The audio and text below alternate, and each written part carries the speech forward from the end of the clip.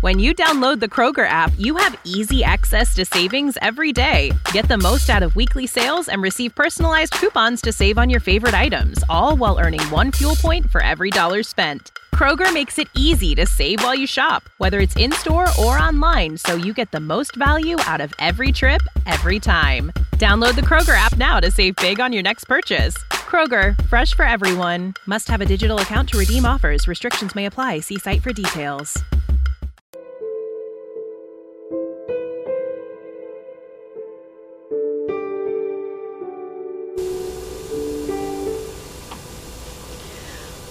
Good evening, ladies and gentlemen, and welcome to Neuro Digest, our 5th episode here on Science TV with me, your host, Sylvia Mochabo, my sign interpreter, Maureen Maitha. And today we are truly honored to be hosting our first guest at Neuro Digest, and this is Dr. John Onala Ouma. That is a heavy, weighty man with a PhD behind his name. And Mr. Onala here has a PhD in early intervention, and he's a consultant in developmental disabilities. So you've been listening to me as a mother and my self-taught skills, but today we have brought to you the real doctor, the doctor who tells you this is what we're looking at, where your son lays or your daughter lays, and what to do, and gives you guidance even to what to feed, what to do at what time of the day to be able to manage your child. So please stay tuned and make sure send in your questions. The SMS number is 20508. Repeat again, the SMS number is 2058. So if you have any questions, you can send in your SMS and then we will be able to answer them. And also engage with us on social media. You can go to Andy Speaks 4 on Twitter, and on Instagram it is Andy Speaks, or talk to me directly on my Instagram at Sylvia Mochabo, and on Twitter at Mora Sylvia. Now, Daktari, could you first just introduce the lengthy CV? I've given you only a brief summary so that I can give him the opportunity to be able to tell us more about himself. Karibu, Daktari. Thank you so much. Yeah, so you've already said my name. So I'm a consultant in developmental and learning difficulties. We avoid the term disabilities nowadays. Yeah, I work with children with developmental and learning needs. So that means I do assessments to find out where things went wrong, and then give recommendations on what we need to do to help the child make progress. I work with parents, I work with teachers, therapists, and caregivers. So we look at early intervention. Before early intervention, we do early diagnosis. So we look at when the problem started. So when we talk of early intervention, we can't talk about early intervention without early diagnosis. So a child must be diagnosed early. And when we talk of early, we mean nowadays, early means from birth. From birth? Oh, yeah. Wow. We've gotten there. Birth. We can actually tell from birth. Before birth, we can tell certain signs. In Kenya? Even in Kenya. Oh, wow. Yeah, there are quite a number of conditions, developmental conditions that can be detected before birth. Okay. Yeah, things like muscular dystrophy, hydrocephaly, and even there could be telltale signs for ADHD before birth.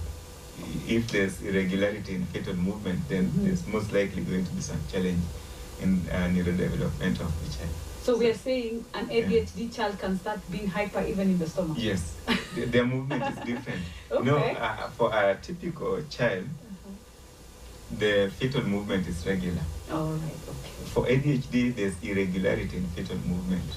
Okay. And so that can be detected early. For our male viewers who do not experience carrying a child, kindly explain when you say fetal movement, is it the there is that time you're like, iyo ni mkono, iyo ni mguu. Exactly. Is it that time? Okay. So, I'll engage you in that because you're a mother of 3 years. Of 3 years. Now, when you're quite happy, maybe you're dancing and you're enjoying your music, there's usually regularity in fetal movement. Yes. Your child moves according to your emotions and rhythm. That's true. Now, for a child who is likely to have ADHD, sometimes when there's that movement and you're enjoying things, the child could be silent, not moving. Oh, opposite. Yes. And then when you are not happy and things are not moving, then the movement could be quite rigorous. And sometimes the child is kicking, and some others will even say it was even painful at some point. The kicking was different. So, and that can be picked even through ultrasound. Okay. So. Just sent me back. I'm trying to figure out, because one of my sons actually has ADHD. I'm trying to remember how active was he. That. You know, I'll actually take some time and maybe do some yoga and try and revisit 7.5 years back what it was like and the difference between my pregnancies. Then maybe that way. So we've learned something new. You can actually tell ADHD before birth. Yes. And then now you said some very I just had sophalas or something like that. Means that the fluid in the brain is not draining well. So the brain collects a lot of fluid in it. And so the head tends to bulge. And so that can be picked through scan. You can see that the head is becoming bigger. And sometimes we have children whose spinal cord do not close quite well. We call it spinal bifida. And so that can also be picked before birth. And even clubfoot can be picked before birth. So there's so many conditions. And nowadays even Down syndrome can be picked before birth. There are a number of tests that can be done. If you suspect maybe that there could be a problem, a number of tests can be done. But we also know that there are telltale signs for children with autism from birth. That early. Now you know. I'm like, okay. We cannot make a concrete diagnosis early, but we'll be able to say there are telltale signs that indicate that this child is likely going to have autism. So just giving typical example, I want you to reflect back on your children. So you get your child, and then the first breastfeeding. You're trying to bond with your child. So at that point, the child is operating on reflexes. So the child has not learned something in the environment. So if it's a child born with autism, research shows that even their bonding is different from that of a typical child. So typical child, after being with the mother maybe for 2-3 days, there's already a bond between the two. So when the child is breastfeeding, the child's head tilts towards the mother's face. Typically, or like looking at me like when I'm breastfeeding. In as much as the child is not really interested in looking at you, but naturally the head just tilts. But there is usually that gaze that they give you. Yes, they give you the gaze. So you get it. A child with autism will not give you that. All of them or some? Majority of them, not all of them. Actually, when it comes to eye contact, not all children with autism will lack eye contact. There are those people with autism with very good eye contact. So is it the length of the contact, or is it just general eye contact when we're trying? Because you see, maybe it's distraction. I'm in a new environment that we could do. But is it like a timed thing? Like if my child does not pay attention during the moment of breastfeeding for a certain period, that we get concerned? Typically, if I need anything from you, I have to give you eye contact. When I'm talking to you, I have to give you eye contact. If I want that thing you have, I have to give you eye contact. But these children will want something from you but still not giving you eye contact. A typical child might not always give you eye contact. Maybe he's playing a game somewhere, or he's interested in the TV, or doing something somewhere. So he'll not give you eye contact, even when you're talking. Even for adults, now, if I'm talking to you and maybe I'm interested in something somewhere, I'll give my attention to the other thing but still talking to you. So, but when we talk of lack of eye contact, it means I'm engaging you socially and not looking at you. So if it's at that point, that's when you say there's limited or there's lack of eye contact. Let me take you back a bit. When you were talking about the brain fluids, is this something that now, normally when a lady is pregnant, they will always tell you this at the report of the scan at the bottom, they say head circumference, abdominal something. So those are the measurements that are usually checked to give us the telltale. Now those ones are checked at birth. At birth. But so, even when you do a scan, there is some numbers that they write. They write head circumference, abdominal circumference, and something with the femur. I was very apt reading those things. Okay. As much as it didn't make sense at the, so now I'm now very interested, like, so if we can tell. The circumference that they're measuring before birth is just to see if the head is actually growing. Okay. But if it goes beyond certain point, then they'll be concerned. They'll tell you there's a concern. And in, let's say if you're in a developed country, you will be booked in for operation at birth. So the child is born, and maybe a day or two, the child is taken for an operation to fix shunt the head. So a shunt is a pipe that will help drain the fluid from the head towards the heart, because the fluid is not draining by itself. So in that case, the child will develop a condition called arrested cerebral hydrocephaly. It's arrested in the sense that it's now controlled, so it will not bulge. And so the child is less likely going to develop symptoms of cerebral palsy like paralysis, or the head will now start growing normally. So in that case, the condition is controlled surgically. Wow. But if a child was born in the rural, in the house, in the village, then those things will not be done. So the child will suffer. So so we are also encouraging the mothers to deliver in hospital, so that these things are able to be and start going for your clinic early. Early. Yeah. Early is what? From the first month. The first month. Yes. You know, sometimes you never know. We give it a trisex, like maybe I'm stressed out. So the minute we should still check and go and have it. If you just miss your first period, go for checkup, and if you are found pregnant, start doing the right thing. How does that help? You are preventing the likelihood of a child developing certain conditions. Okay. You see, if you do not know that you're expecting and you're drinking, you're eating badly, you're partying, you're smoking, then you're risking the life of that child. Wow. Yeah. There's so many conditions that are related to smoking, to drinking, and even maternal emotional condition. If you're in a stressful condition, every time you're stressed or you're depressed, you secrete adrenaline. And that is a heavy neurochemical that prepares you for fight or flight. Wow. And so that interferes with the neurological development of the child before birth. So maternal condition before birth is very important. Yeah. You know, everything you're saying is just sending me back. I'm trying to think, like, what was my life like when I was pregnant? You know, because you know we've had questions about what causes autism. Is it before, during, after? You know, we still have the stigma-related issues that people say, oh, you were cast, oh, you did this, that's why someone else did this. So I'm just seeing answers. You know, I'm trying to think, like, how active was I that adrenaline would have gotten to my child at the time of carrying the pregnancy. But a lot of it makes sense, and thank you, Daktari. Now we've learned so many things. I'm feeling like my head is heavy, and I'm like, we've not even gone.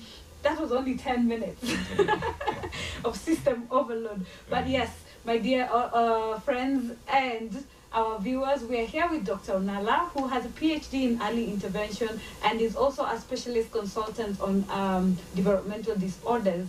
And like we say, please send in your questions, 2058. That is the SMS number for any questions you could be having for Daktari, so that we might be able to educate you even where you are. For now, we shall just take it all in slowly but surely. And also you can engage us on social media, on Facebook, on Instagram, Andy Speaks for Twitter, Andy Speaks for Instagram, and the Facebook page is Andy Speaks for Special Needs Persons. And Daktari will be here with us, but we'd like to take a break so that he can have a breather. Like you've heard, that was a lot. I also need to just process, and I've been taken down memory lane. I'd like to take some a moment and try and reflect and see at what point I was so hyper that actually the boys actually are very hyper. But it has shed a lot of light, and I appreciate. So don't go away, stay with us, and we shall be right back with Dr. John Onala. And we would like to say also thank you. We are here with our interpreter Mori and me, your host, Sylvia Mochabo. See you in a few minutes.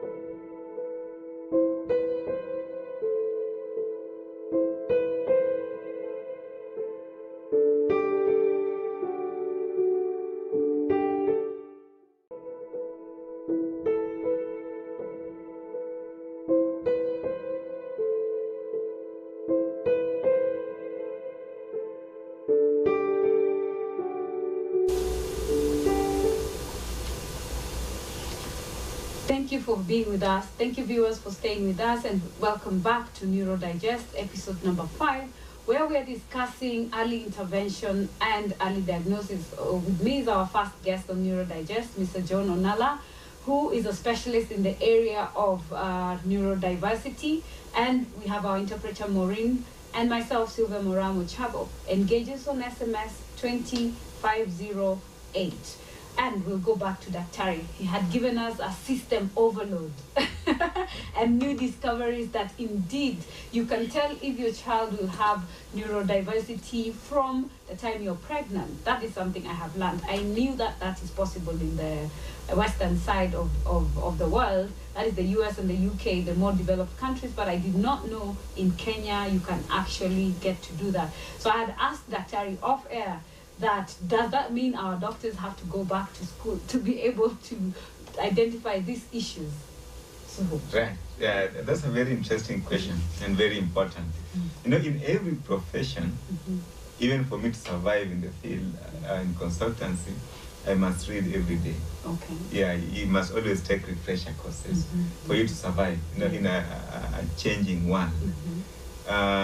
If we have a doctor who graduated, let's say just even 5 years ago, a span of 5 years in the current world is a long period of time. It's probably like 100 years in the previous years, because the inventions and the amount of research that is published every day is enormous. And so you have to keep refreshing your mind. You keep studying. So sometimes maybe, I'm not accusing the medical practitioners, but sometimes we find ourselves sticking to the old practice. Yeah, and also a lot of assumption. Have you ever gone to hospital and when you're explaining something to a doctor and you see the doctor Googling? Well, you know, the doctor sits there, the screen is that side, so I cannot tell. For me, I'd assume like you're entering my story in your fact sheet or something like that. But why can this doctor listen first to the... Actually, that makes sense. Yeah, so we have challenges here and there, and every profession is open for update. No, you know, that makes me feel very insecure. If we are told do not trust Dr. Google and my doctor is Googling. Then Google, everybody can post in anything. Yes. Yeah, so not all. If you want to get information online, go to research journals. All right. Yeah. So do they go to the research journals, or is it Dr. Google? No, Dr. Google will give you all kinds of So information. even if they're Googling, they're going to the right channel. Maybe yes, maybe no. Why? We've just heard about red meat. Please let us be at ease a bit, just a bit, on our doctors, so that we can be able to trust that side. Okay, that is good. Or I'd like for us to move now after I give birth. Now, take us to the next level of, yes, we've said before giving birth, there are those things that the doctor can be able to tell us. Then just a bit on that, like, do I have to have had a history for the doctor to be able to question the time of my scans when I'm pregnant? Or is it something that so long as you're a doctor, you should be able to raise a red flag when you notice something? No, every doctor should raise a red flag if you notice anything abnormal in the scan. Yeah, so, and if there's history, that makes it easier. Yeah, for the doctor to look at certain things. But if there's no history and you've seen a red flag somewhere, then you should say, I think I need to get second opinion on this, or refer the client to another specialist who will be able to diagnose that. Yeah, but once now the child is born and life has to continue, so the parent also need to be keen on a number of signs now. At what age is the child crawling, the child standing, what time does the child start talking the first few words. So if you feel that there's a delay, even if doctors tell you it will be fine, especially with boys, they tell you boys are different, they are usually slow. Yeah. If your gut tells you that I think there's a problem somewhere, 6 second opinion, even if you're told things are okay. Yeah, so 6 second opinion, talk to another doctor, talk to another person from a different professional line. So if your pediatrician tells you, I think it's okay, your child is fine, and your child is 2 years and not talking, talk to a speech therapist or an occupational therapist. Yeah, someone from a different line, because then they'll think differently.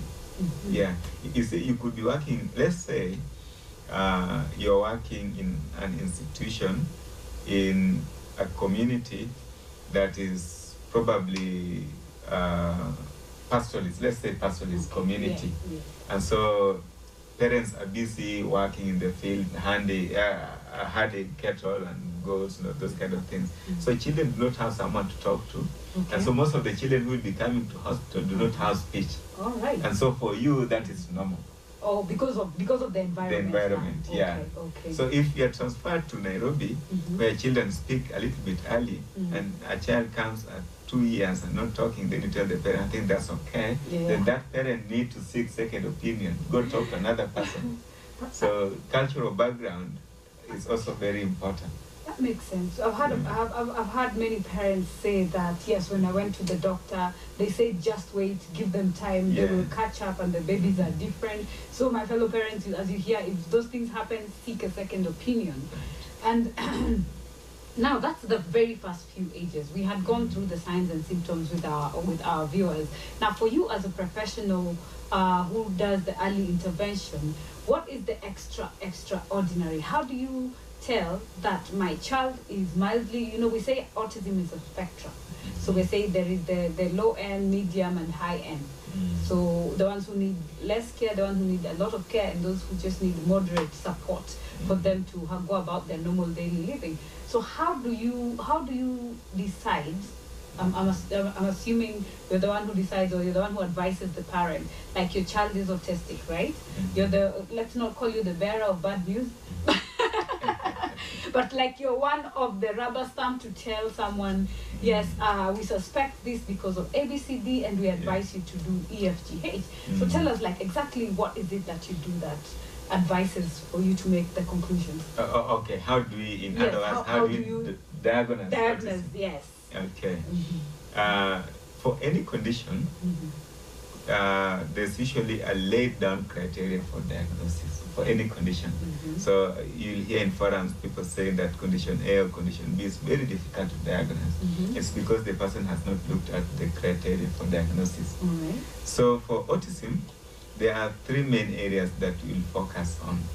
So you'll hear people saying child A is autistic because is hyperactive, is inattentive. Those ones are not even symptoms of autism. Okay. Yeah, so this child. So we look at three major areas. The first one is impairments in language. Okay. So both receptive and expressive, affecting both verbal and non-verbal communication. So that's a whole area, it's a wide area, looking at the way the child is talking. Some children will not have speech, others will have speech, but not using it correctly. So language is one area. Then I'm just mentioning that because you had gone through that. Yes, we have. So the second area is social understanding. So understanding of emotions, expressing their own emotions, developing relationships, initiating and maintaining relationships. These children will want to play on their own, not developing any kind of attachment, but they may have limited attachment. So that's the second area. And then the third area is usually lack of flexibility of thought and behavior. That they are inflexible. They want things to be done in a particular way. They'll have a lot of ritualistic behaviors like clapping hands, like rocking, eating specific foods, quite a number of things. So those are three areas. So you'll get from my description that I haven't mentioned anything to do with attention span. Yes. I haven't mentioned anything to do with hyperactivity because those ones are not symptoms of autism. So what would you call them? Those ones are symptoms of ADHD, but people always confuse the two. Yeah, so you have to collect enough data from those areas, and then in line with the diagnostic statistical manual. Now there's a manual that defines how diagnosis must be made. So which one do we use here in Kenya? I know I've heard about DSM. Yes. Yeah. There was another one. They're very complex terms. So which one? Well, like in Kenya, what is the standard that we use? What's the yardstick? Autism is the same throughout the world. Okay. Yeah, whether you're in the UK, you're in Kenya, you're in the US, you're in Australia, the reference point is the diagnostic statistical manual. Okay. But then, before you go to diagnostic statistical manual, we have assessment tools. Diagnostic statistical manual is not a tool, it's like the constitution. All right, okay. Yeah. Biblia yaku. Yes. Then now to say whether it's mild, moderate, or severe, then we have tools that will help you analyze the neurobehavioral characteristics that the person presents. So we have like one that I like using is called Gilliam Autism Rating Scale. Currently we are using 3rd edition. We have Childhood Autism Rating Scale. There are quite a number. Those are now the tools that will be used to assess autism. And then you say now this child seems to meet diagnosis based on this tool. Then you now refer to the DSM. So if one of the, let's say the child has significant impairments in language, keeps repeating everything that you say, does not process language, and the child does not have good relationship with others, cannot play with other children, but then there's no restrictive behavior, then that child does not meet the diagnosis for autism. But you see this child rocking and flapping hands and not talking. But if one of the 3 components is missing, then it's a totally different diagnosis. So but not autism. There are so many other diagnoses that are related to autism. Or they're like the ones we say that they're in the spectrum. In the spectrum. Actually, when we talk of the spectrum, things have actually changed. That's why I was saying the 5 years. I told you we're going to get schooled today. Today we're getting schooled. Okay. So, you see, we are currently using the 5th edition of the Diagnostic Statistical Manual. Before these things are published, data is collected globally. You're allowed to send your views, she's allowed to send her views, I will send mine. And they will take like 2 or 3 years collecting information. These are psychological organizations. Before saying now, this is what the professionals internationally have agreed on. And so this is going to be the diagnostic criteria. So in the previous diagnosis, the spectrum of autism had 5 areas. So we had the classic autism, childhood disintegrative disorders, Asperger's syndrome, there were 5. So those ones are not there anymore. So things change, So right now we are talking of autism spectrum disorder. But now people who are diagnosed with Asperger's before lost their diagnosis for Asperger's and got now the diagnosis for autism. We had other conditions like childhood disintegrative disorder. So if the child disintegrated, by the way, childhood disintegrative disorder is the worst condition. I'm trying to figure out, when you say disintegrate, I'm just saying something crumbling. So yes, I'm trying exactly, just like that. To relate. Because this child was developing normal, the child was talking, the child went to school, maybe was #1 in class and everything was okay. And then the child started disintegrating, started losing speech, started losing motor functioning, all those things. So they recess. It's like yes, they like regress. Down. They regress now to... Actually, regressing is a milder term. Wow. Yeah. So disintegrate is the right word. Tentatively, what age are most cases that, what did you call it again? The childhood disintegrating? Yes. Between 3 and 6. But there has been cases of children disintegrating after 7. Yeah, actually, that's interesting. I'll tell you a small story. Today I was in Mochabo. I went to do empowerment for women and children and persons living with disability. And the lady who I met has a very interesting story. Now, I'm interested because that makes sense. Because she grew very well. In her teenage, she passed through teenage. And then she just started losing mobility. Now she's on a wheelchair. She cannot move. Her fine motor skills are gone. Her speech is gone. She's hearing impaired. I understand she can only hear a bit on one side. And you see, now I'm trying to put myself in her shoes, right? Because like today we were communicating, I'd write the questions, like you can tell, she would struggle to write the answer because of the effects of that degeneration. That's a very heavy word for a human being. Like I'm trying to place a human being and then saying that they're disintegrating or degenerating. It sounds like there's degeneration and there's a condition called muscular dystrophy. So what you're explaining to me almost sounds like muscular dystrophy. Where the person starts losing the use of muscles, the muscle fiber start changing into fat. And so you lose your mobility, you might lose your speech. If it affects the heart muscles and you start losing the heart muscles, then a person can degenerate to a point where the person will totally lose everything and die. There are, I think, about 34 different types of muscular dystrophy. 34. Yeah, there are different types of, there are so many. And different types would set in at different ages. Oh, okay. Yeah, so there are those ones who can grow up to a certain age and get degeneration. Now that is degeneration. It's different from disintegration. Okay. By the time we're done, I think I'll acquire 50% of your PhD. Because in disintegration, it takes a short period of time. Okay. And you totally lose quite a number of things, yes. Okay. Yeah. But the degeneration is slow. It's slower. Yeah. Okay. Yeah. Like, what would you feel when this is happening? Like, what would be like a sign or a symptom for me to, apart from the mobility loss? Now, for muscular dystrophy, you start losing the muscle power. Okay. You start tripping and falling down and spilling food and can't drink the way you were drinking before. Your speed starts going down, your coordination starts reducing. It depends on the type of muscular dystrophy that the person has. So then you start realizing that there's a problem. But you see, there are again other conditions that are related to muscular dystrophy. Yeah. So it could be that maybe, if it's an adult, maybe you're developing Alzheimer's that are related to motor coordination. Okay. But in terms of degeneration, the person will not realize that you're degenerating. So disintegration, because you are also losing your mental power. So you don't realize it yourself. Okay. Yeah, so it's the people around you who will realize that, well, this person is no longer talking the way he was talking before. He's not writing, he's not interested in playing with other children. Yeah, he's now withdrawing. Then ritualistic behavior starts setting in. So you don't realize it, it's others who will realize it.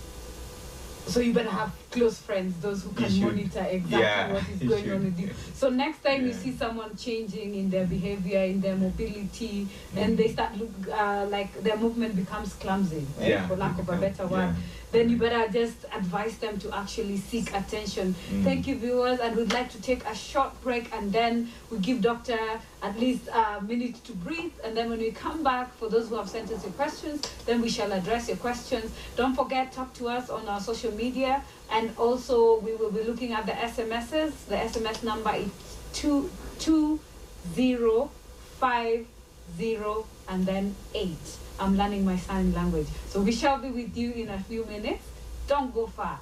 Let us give Dr. a few minutes to breathe, and then we get back and dive more into intervention. All right? Thank you.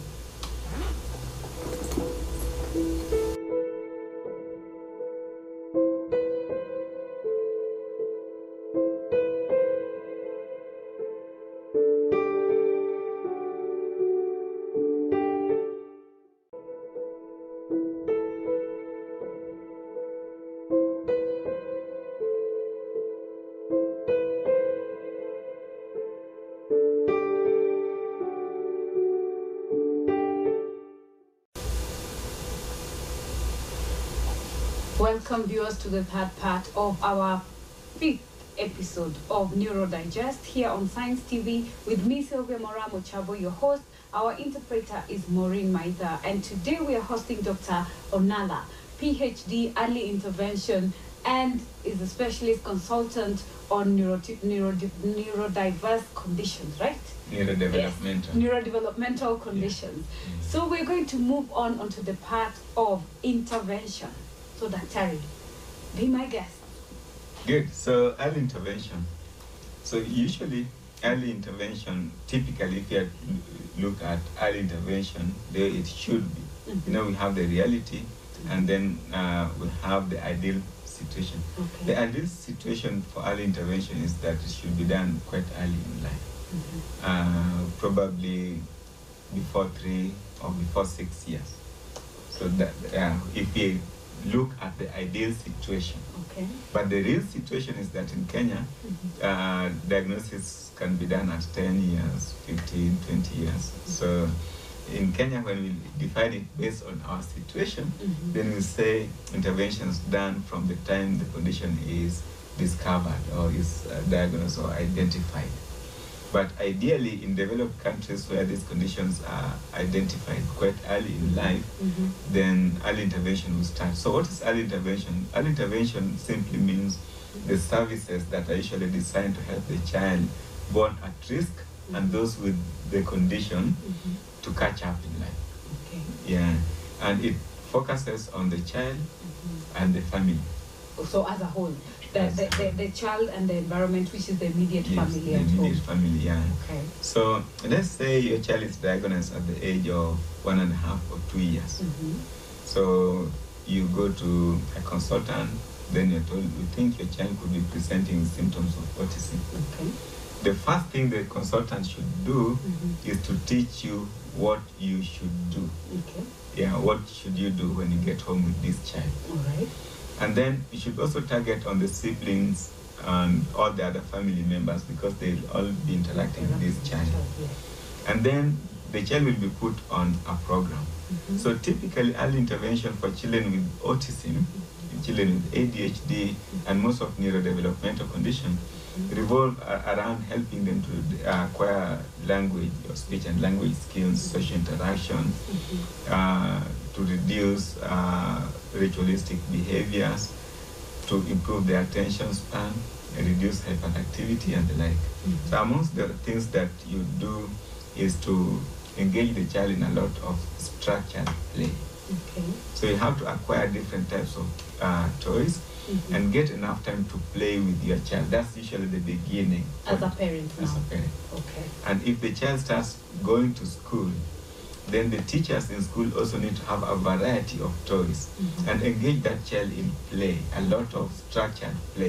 Structured play is different from free play. So like go outside and sort yourself out. Yeah, that is free play. That is free play. Yeah. Okay. But children with autism, let's say you buy them fancy toys and give them, then probably not play with that toy because they do not know how to play. Okay. So you have to sit down yourself and engage the child in a variety of play. Pretend to be cooking, to be eating, make dolls walk and talk to the child. So do a lot of talking and lots of playing, and if there are other children, let those other children join in play. In the play. Now, for children in early years, we talk of intensive early intervention. Intensive early intervention means minimum of 25 hours per week. Oh, per week? Yeah, per week in terms of play. Because that neurotypical child spends a lot of time playing outside. They actually spend more than 40 hours outside. Yes, playing. Now, for this other child who is spending a lot of time maybe playing with just a stick or just rocking or watching TV, you need to get that child out of that and play with the child. Now, you need to train this child on basic skills like buttoning or lacing, modeling play. You need to train the child in toileting skills. So start potty training, let them sit on the potty. If the child finds it really difficult to sit on the potty, do toilet timing. That means you try to establish what time that child usually need to go for a long call or for short call, and then make them sit on the potty just shortly before that time. Okay. So then with time they learn. That if I'm put here, this is what is expected of me. Yeah. Then this is a question I've always wondered, like how long is sufficient time to be able to, when we're doing just a bit back on the diagnosis side of it and the intervention side, when you're trying to figure out this is the environment of this child, this is how they behave, how much time do you as a consultant when it comes to intervention and diagnosis, do you need with this child to be able to correctly affirm that this is what the issue is? Consultant might not spend a lot of time with the child. Okay. Because before diagnosis is made, there's background information that is given. Okay. So the consultant will spend a lot of time with you, digging into your history and the things that you observed, and maybe give you some forms to fill in to rate the child. If the child is already going to school maybe 3 years and has joined kindergarten, then the teachers will also be asked to rate the child. Okay. There are some cases where either the consultant or a representative will go to the school to observe the child in a natural environment. Yeah, and especially in cases like ADHD, because the diagnostic statistical manual requires that the behavior must be exhibited in more than one environment. So if not only in the house but outside and maybe in another different public setting. Yes, exactly. So but then personally, well, I know when I was getting all of this There was, because it was in a school setting, but no one came to my house. Yes, so, but did the person interview you to know what's happening? Yeah, I filled like 10 pages. Yes, so that gives a lot of background information. Okay. And then you're also told to rate the child. Rate them, I'm not quite sure. Did you tick certain things? Yeah, there was a lot of ticking questions. You know, those questions that take you back to like, okay, do they really do this if I was to rate? But sometimes I always say, like, for me, I'm having even right now a hard time when I see a 3-year-old child talking because it feels very weird to me. Because the last child that I had who was neurotypical, that is my firstborn who's turning 13. My secondborn who's now turning 9. Imagine I've had 9 years of his life.